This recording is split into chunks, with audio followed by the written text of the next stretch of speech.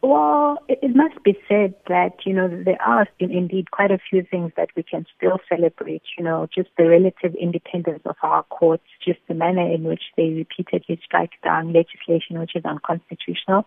We've got excellent facilities which support democracy, like, the Public Protector's Office, the South African Human Rights Commission.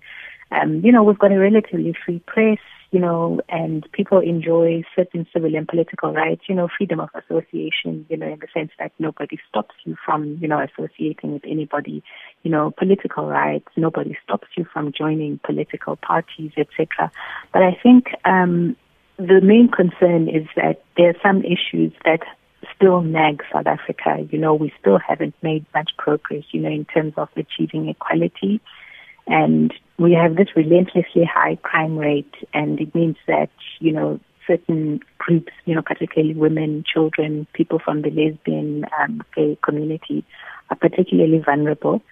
And, over the last year particularly, we've just seen increasing infighting in key state institutions like the National Prosecuting Authority, SARS, SAPS.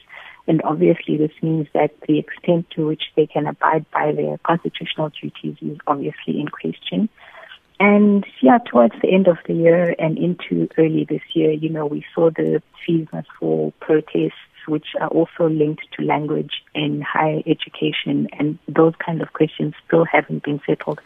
So I think whilst there's been some gains in some area, but there are still a lot of concerns that remain in terms of the actual realization of human rights.